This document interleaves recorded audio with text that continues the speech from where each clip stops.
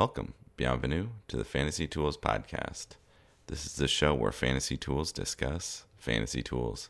I'm your host, Eric Rentz, and I'm joined by my co-host, Michael Peterson. Our mission is to discuss fantasy baseball and the tools that we're developing that help us manage our teams. Cue that intro music.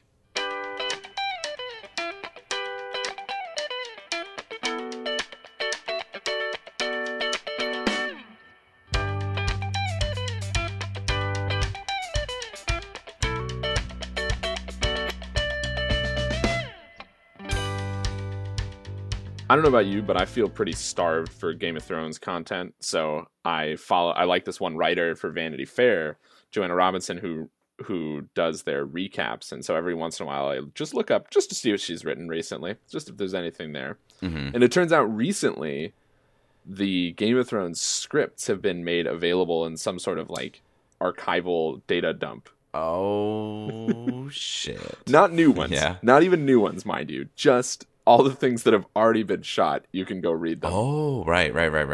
Yeah, no, still. I mean, that's the thing about like watching Game of Thrones with closed captions on versus having them off. Yes. You get to see, it's like all of these things that you didn't really know. It's like, that really kind of sort of ruins half the questions that we probably would have had in college watching these. I thought this was interesting, but really it's just a confirmation. I think the biggest thing to me was that you get a little bit more about what's going on in the visions. So like in Daenerys's vision of the throne room in King's Landing, it actually is snow, not ash on the throne. Right. Huge yeah, one. It's little things like that I hadn't even remembered. Yep. We had probably debated. Yeah, exactly. I'm sure we debated. And like, is Cersei really pregnant? Like, according to the script, probably. Apparently, yeah. I mean, it's questions like that I'm starting to get excited, but I also realize I need to rewatch the entire last season because I have no idea what happened. I've been gearing up to do that, and I'm trying to decide what the appropriate timeline to undertake it for, assuming we're talking April for the next season. You want to talk about where Billy went? It's time to talk about where Billy went. 1-year deal. That Billy feels Hamilton. Like he's lost some vote of confidence in the league in general. Oh, absolutely. Are we going to split hairs here? I think especially since he's on the Royals. Like, the Royals are like the team that I think about. Like, well, I mean, they worked. One of the teams you think about the least. Yeah. It like almost doesn't make sense. I heard hearing the rumors that the Royals wanted him, and I'm like, why? Is this to replace Lorenzo Cain from a couple years ago? Like, well, they kept talking about like, oh, it's going to be so good to get him in center field, and then I was like, what are the dimensions of Kaufman? It's huge, isn't it? Oh, it's huge. Yeah. It is huge. Yeah. It's a pitcher's park, so it's a great way to improve all of your pitchers without investing in a pitching coach. Yeah. So maybe, I mean, based on the way the articles were written, I was wondering like, oh, is this really how they're coming at it? Like, we're going to get Billy Hamilton for defense and like maybe he'll get on base a couple times. Yeah. Okay. I think that's basically it. I mean, that team used to be a team that just everybody got on base and got hits. Yeah. And now it's not. So maybe that was their hitting coach though. Could be. Who knows? Let's hope. I hope. How much money was it? I want to see Billy Hamilton be relevant again. How much money was it for? $5.25 million. Man. With $1 million guarantee. No, $1 million in incentives. Would you rather have CC Sabathia or Billy Hamilton, like from a total team perspective? If I was the Yankees? Yeah. Yeah, I would rather have Billy Hamilton. For $3 million less. I just do not. There's so many things I just don't understand about baseball economics. This week on the pod, we are going to workshop a problem and try and identify the correct algorithm to work on it. Eric had some suggestions, and then I implemented them, and we have a little test case. And then in the second half, we'll talk about some example players that we identified that are interesting from it. So here we go. So this was a kill two birds with one stone kind of week. I had this quantification problem for work where I'm trying to work on something for a paper that I'm writing. And I realized that I could get Eric to help me with this. I asked him a question about it, and then he turned it around and said, well, can we actually do something for the pod and fantasy with this? And this is the truest tools application that we've ever had, I think. In a way, yeah. Well, I mean, we've had I think a lot of our web scraping ends up being this for me. Totally relevant. Totally relevant. Absolutely. All right. So I approached you with a problem. I'm curious, based on my like haphazard description over the week, what you took away as the prompt. Well, that was kind of interesting. Yeah, you had made this wild assertion in a paper that was being peer reviewed, and they were like, "Can you show how this is true?" And essentially, what you were doing was you were comparing two different sample sets and saying that their distribution was similar. Mm-hmm. That was two different multi-vector samples. Whoa. Or in layperson terms, it was in 2 dimensions. 2-dimensional, yeah. Because we talk all the time about 1-dimensional comparisons. Absolutely, but yeah. Taking it to 2 dimensions, it turns out, is not just twice as hard. Right, and in actual, I don't know if you did think about this, but in geography, you do have to do this all the time. I'm sure. Because you're working in 2 dimensions all the time. You're supposed to say, like, is the are the conifers, is the distribution of conifers in this land parcel, is it the same as the distribution of the deciduous trees? Whoa. Or are they different? Whoa. And usually what I'm trying to do is the opposite, is say that it's that they're both random or that there's no sort of autocorrelation, spatial autocorrelation. So this was sort of interesting going the other way. Yeah. And usually what you're doing is you're trying to say, you're comparing those 2 data sets to come to like this conclusion about whether one is random or not. So you're like, because you're saying like, all right, the conifers are clustered right here. But if you look at the overall population of trees, well, it's actually, they're both look like they're clustered. So maybe it's just some sort of form of spatial autocorrelation. That's so interesting. I will admit that I did not think of that. So what I came to you with after a couple of different ideas that went from convoluted down to like more convoluted was using root mean square deviation, which is so straight from Wikipedia, the RMSD represents the square root of the second sample moment of the differences between predicted values and observed values, or the quadratic mean of these differences.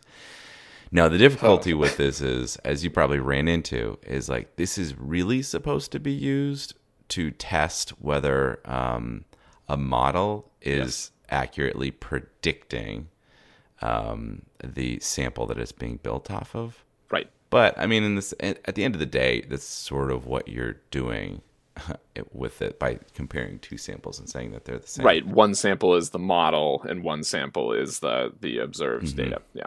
And then so the root mean square deviation, quantify the delta between two data points, and then squaring it, you end up basically the farther away the prediction is from the sample, then the worse it looks. That's right. I mean, it's all built on normal distribution theory. So I thought that this ended up, I don't know, did this end up working for the paper? Yeah. Oh yeah. Okay, good. That's what we're doing. Did you actually get any comments back, or? Those were not the only comments that I had to deal with from the referee, so not yet. Fair enough. Did you ask any of your colleagues about the? I sent it to the collaborators, and they were like, "Oh, okay, good idea." Interesting. So we're done with that part.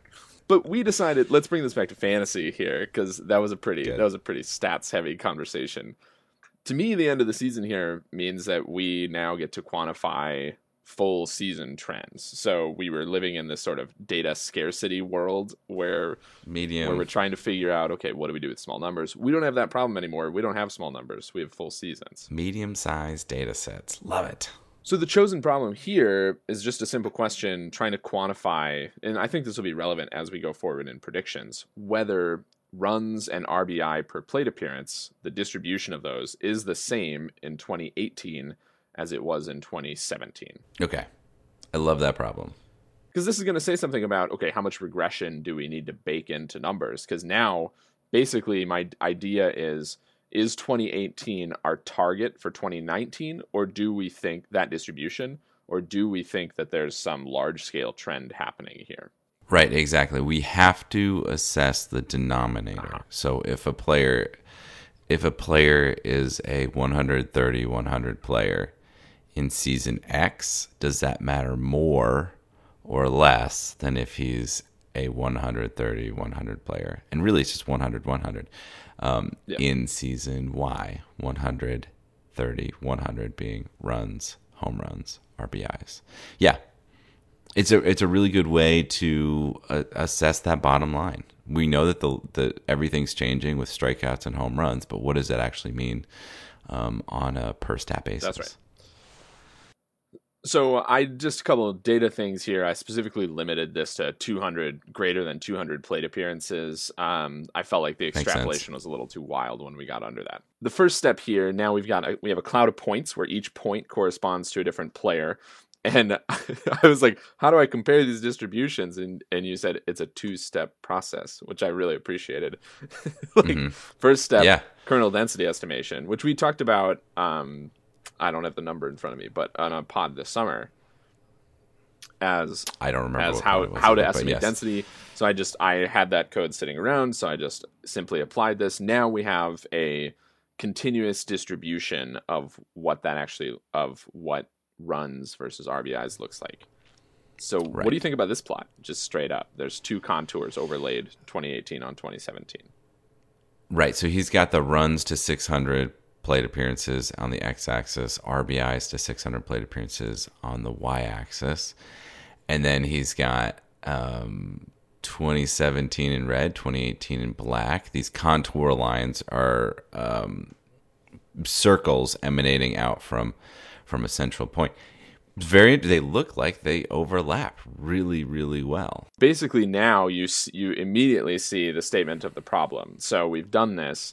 They look pretty the same. Are they the same though? Yeah. The eyeball test, the thumb test, the sniff test, whatever you want to say, they look similar.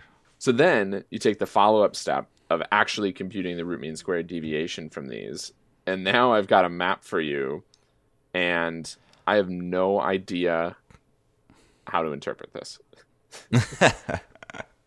Not no idea. I mean, so what basically the map has shown you, so you compute the root mean squared deviation, you take the difference between the two distributions and square it. Now and then you plot that, take the square root and then plot it. And you immediately see where they're the most different. So it's not that it's difficult to interpret the location of the points. Like you can see, oh, okay, so I see that there's a huge deviation where there's an obvious spur in the 2018 data to lower runs at the same RBIs. Now in 2017, there were more guys getting higher runs and RBIs per plate appearance than in 2018. So the top end has fallen off a little bit. But I don't know how to interpret the significance. The RMS deviation seems to suggest that it's more important or more significant that there's this tail of lower run getters at the same RBI than it is that there's guys on the super elite end. It does seem to be that way. Yeah, this what is it, like 58 run to 600 plate appearances to 660 RBIs, where the biggest difference is. It's kind of interesting. Yeah, no, what this also shows is this is showing, it's sort of like the inverse image on the old iMac photo booth. I'm sure it's still there. I just don't have an iMac anymore. Where what you're looking for is, what this is showing us is the differences rather than the similarities, which is kind of wild to think about. We briefly mentioned CC Sabathia in passing earlier, but that actually inspired a much longer conversation that just didn't make it into the pod. Here's an outtake. It's a lot of boxes of cereal you can eat. Okay. If I was him, yeah. Captain Crunch a day. Guys, I'm really busy. I don't have time for baseball anymore. Guys, I am on a diet. I cut down my Captain Crunch intake from 2 boxes to 1. So we sort of agree that the distributions are modestly different, at least at interesting points. And I was curious, we have all the data, so can we come up with why they're different? And I thought we'd do this by talking about some example players and seeing if this is actually going to be relevant for fantasy. So let's look near the locus in 2018, which is basically somewhere between the locus and difference here, which is centered on 55 to 65 runs and 55 to 65 RBIs. So I just made a cut. I just excised all the guys that were in that box in 2018 and 2017, and let's just see who these guys are. Let's see if we can get anything from this. All right, 2018, that box houses Jose Iglesias, Austin Slater, Freddie Galvis, Evan Longoria, Yangervis Solarte, Alex Gordon, Manny Margot, Wilson Contreras, Chris Iannetta, and Eric Hosmer. Yeah, Eric. Wow. That's an interesting group because you have some guys who are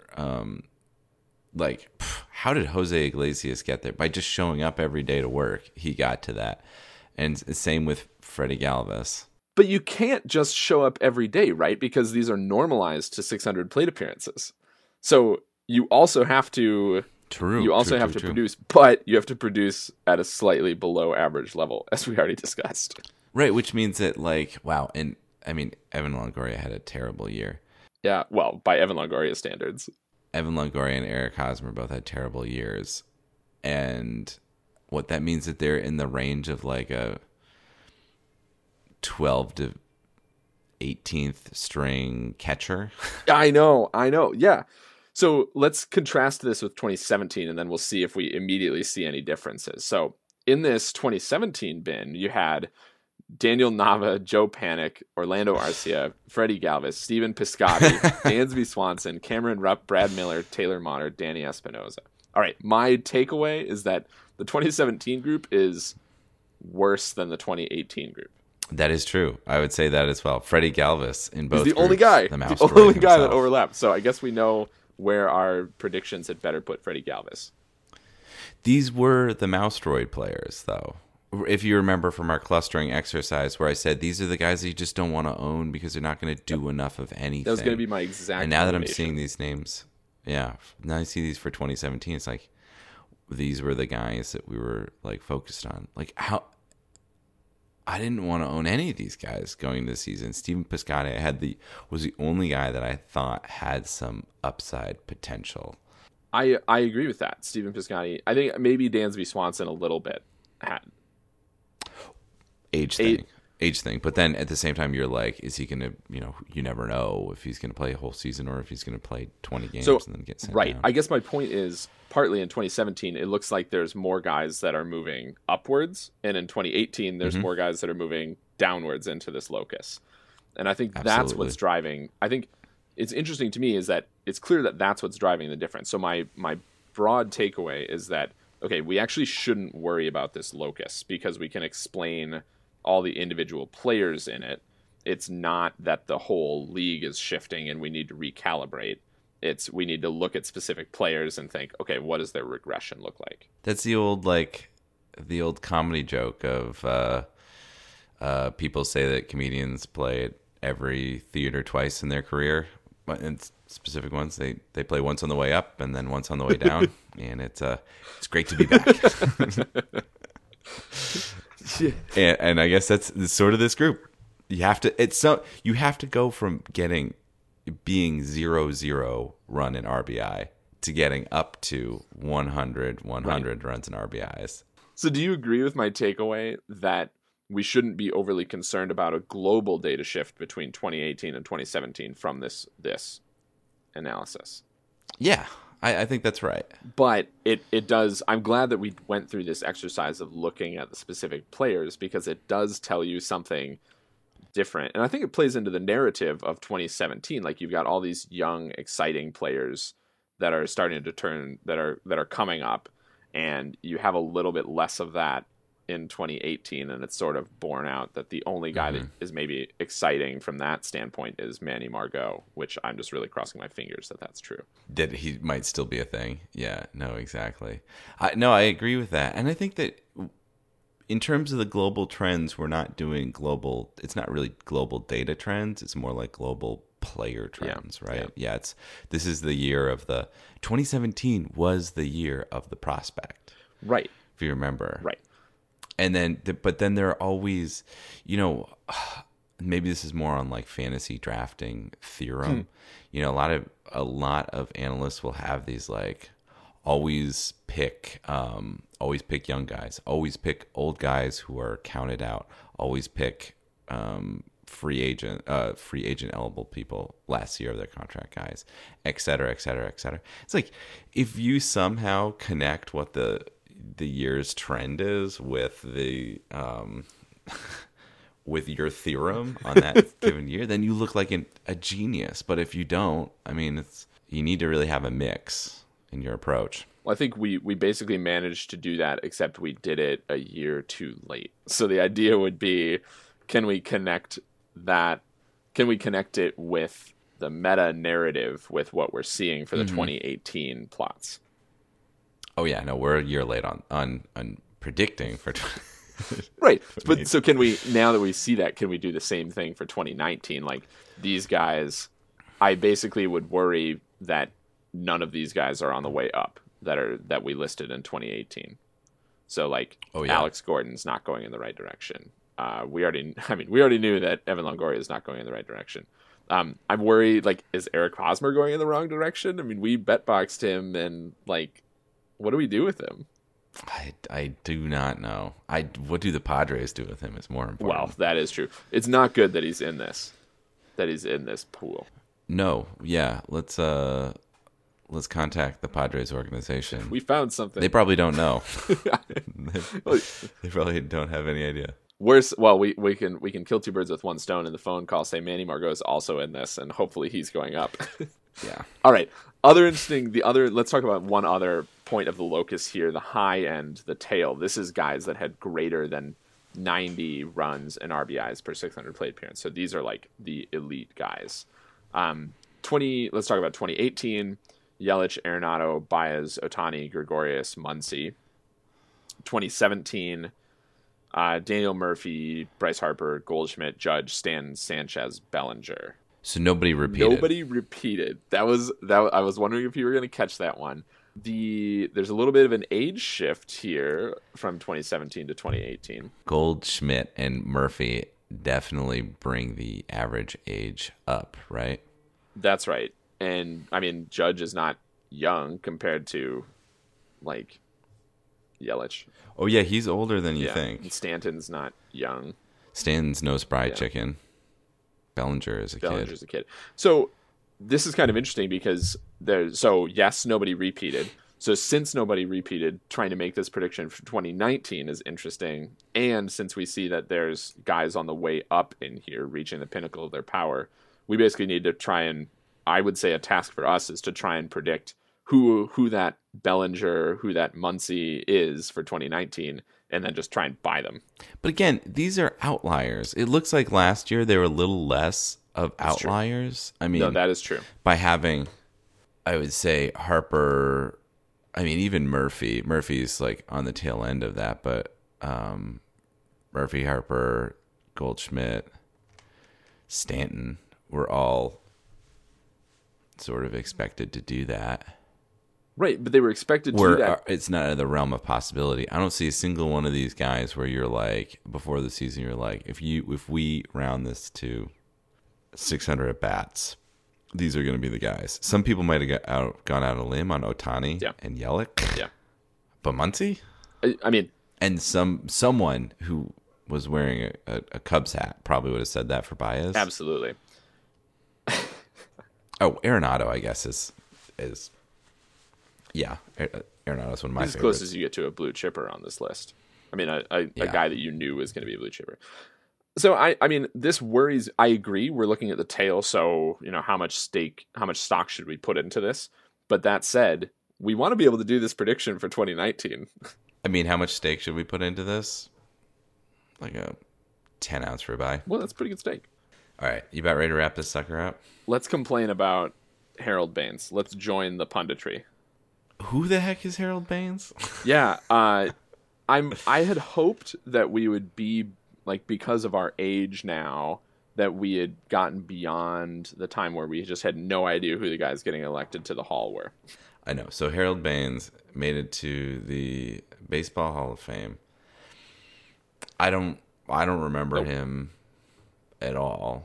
I don't know if he played. Does his career overlap with our watching? The last couple of years, Yeah. You're right. The last couple of years has been guys that I'm like, I know. Yeah, him. exactly. Like, oh yeah, at least he was big in the zeitgeist when I was first starting to follow baseball. Like, people talked about him. Yeah. And so therefore, he occupies a special space. But Harold Baines, nothing like that. And so immediately the punditry comes out, and places like the Washington Post pick up an article writing that he doesn't belong in the Hall of Fame. Not even a statistical. Oh, poor like, guy. This is not a statistical outlet. And the Washington Post felt like, all right, we got to come up with evidence and say that he doesn't belong here. Okay. Yeah. We don't have to really. All right. It's over. Yeah. Let's not join Harold the Baines den. is in. You want to talk Rule 5? I think we should talk Rule 5 solely because this is one of those things that we've sworn to ourselves we're going to understand the economics of baseball a little bit better. One day we will. I mean, I don't think that anyone else should lose sleep over not following the Rule 5 draft. No, you really it's really team specific, and that's what kind of falls down on our data analysis principles, is that you really kind of have to know who's the player that didn't have an opportunity because he was stuck behind.